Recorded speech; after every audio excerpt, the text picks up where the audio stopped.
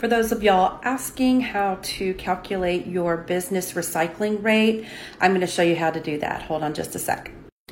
So the way that we calculate that business recycling rate, you take the total tons of municipal solid waste, recycling and composting, and then you divide that by municipal solid waste, total tons of recycling, composting, landfill, and incineration. So this would be all of your recyclable and compostable materials divided by all of your recyclable and compostable materials and anything that would normally be heading to landfill incineration.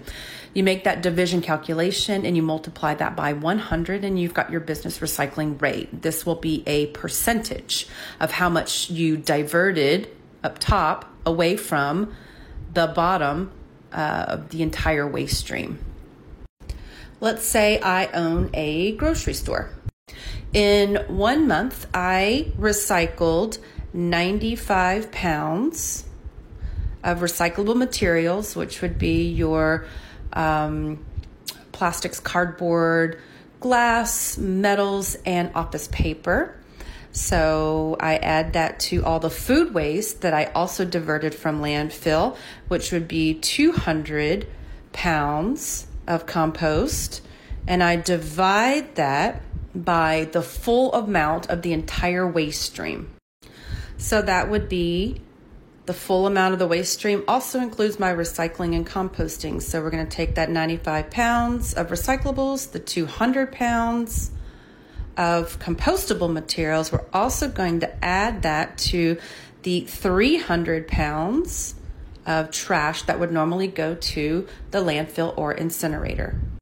With just a little quick math, you can see that my recyclable and compostable materials, 295 pounds.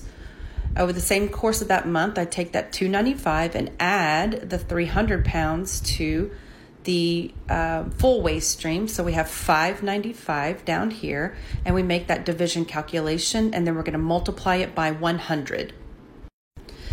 This gives us 0.498 times 100 equals 49.8%. That's your recycling rate.